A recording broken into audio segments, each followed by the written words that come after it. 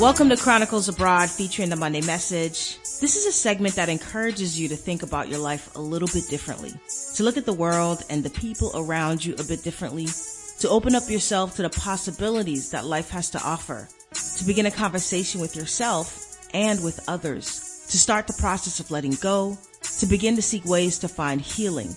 But of course, this doesn't replace the actual therapy with a clinician or a life coach. So the ultimate goal of this segment is to create the space where insights can reveal themselves. My name is Frances. Thank you for showing up today.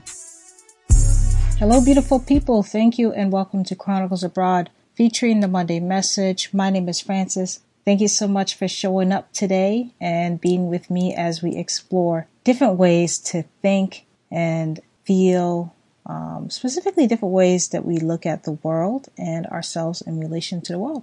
So thank you so much. The topic that I had on my mind was the whole idea of scarcity versus abundance. You know, having that scarcity mindset versus an abundance mindset, and how those types of thinking can really have a dramatic impact on our lives. And I believe each way of thinking can either enhance our lives or make things a little bit more miserable for us. And so the way that I'd like to illustrate this is through a story called The Tomato Story. It's about a presenter. Her name is Olivia Saunders. She was presenting at a conference, and she used a tomato to illustrate the difference between scarcity and abundance mindset. So she stood up in front of the audience and she held up a tomato and asked the audience how many seeds are in this tomato. And so the audience, they broke out into small groups. They tried to solve the problem. You know, each group had many different ways of calculating the answer. One group tried to do it by visually recreating what they thought an inside of a tomato looked like. You know, just quartering it and then estimating the seeds in each section. The answers differed by a few seeds to 1,000 or more seeds. But then something happened. You know, after waiting just long enough, Olivia said, there are enough. Enough for me to save to plant next year. Enough for me to give to my neighbors so they too can have tomatoes. And then next year, they will have saved the seeds and give seeds to others just as I will again share my seeds. And just like that, she taught them the theory of abundance. And then some of them thought, okay, that sounds great, but some people still don't have seeds. So who benefits from the seedless fruits and vegetables? And her answer was really simple. She says, the person who has the seeds. So ultimately, an abundant community will always have seeds. And I thought that was an incredible way to illustrate this, because there's this idea that there isn't enough, and it's not true.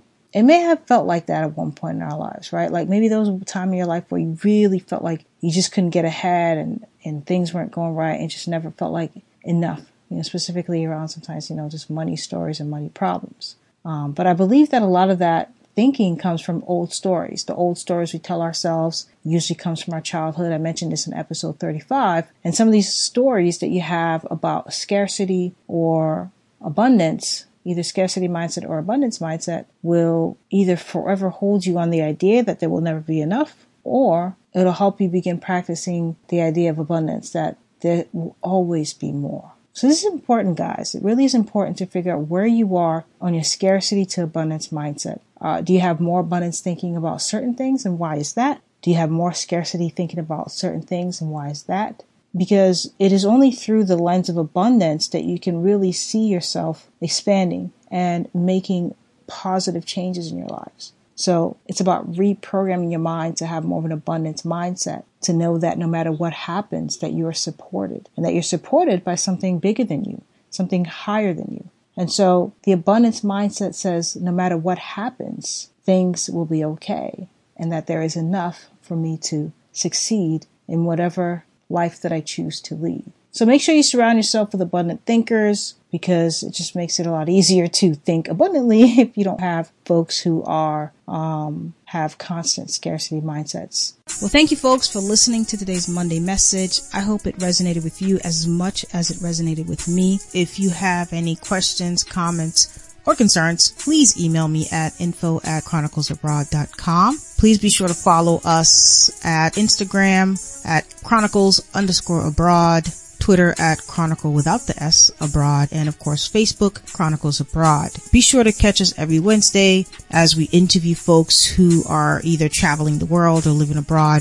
And be sure to give us a review on iTunes. We'd greatly appreciate it. It allows us to create content that is valuable to you guys. Until then, beautiful people, thanks for listening.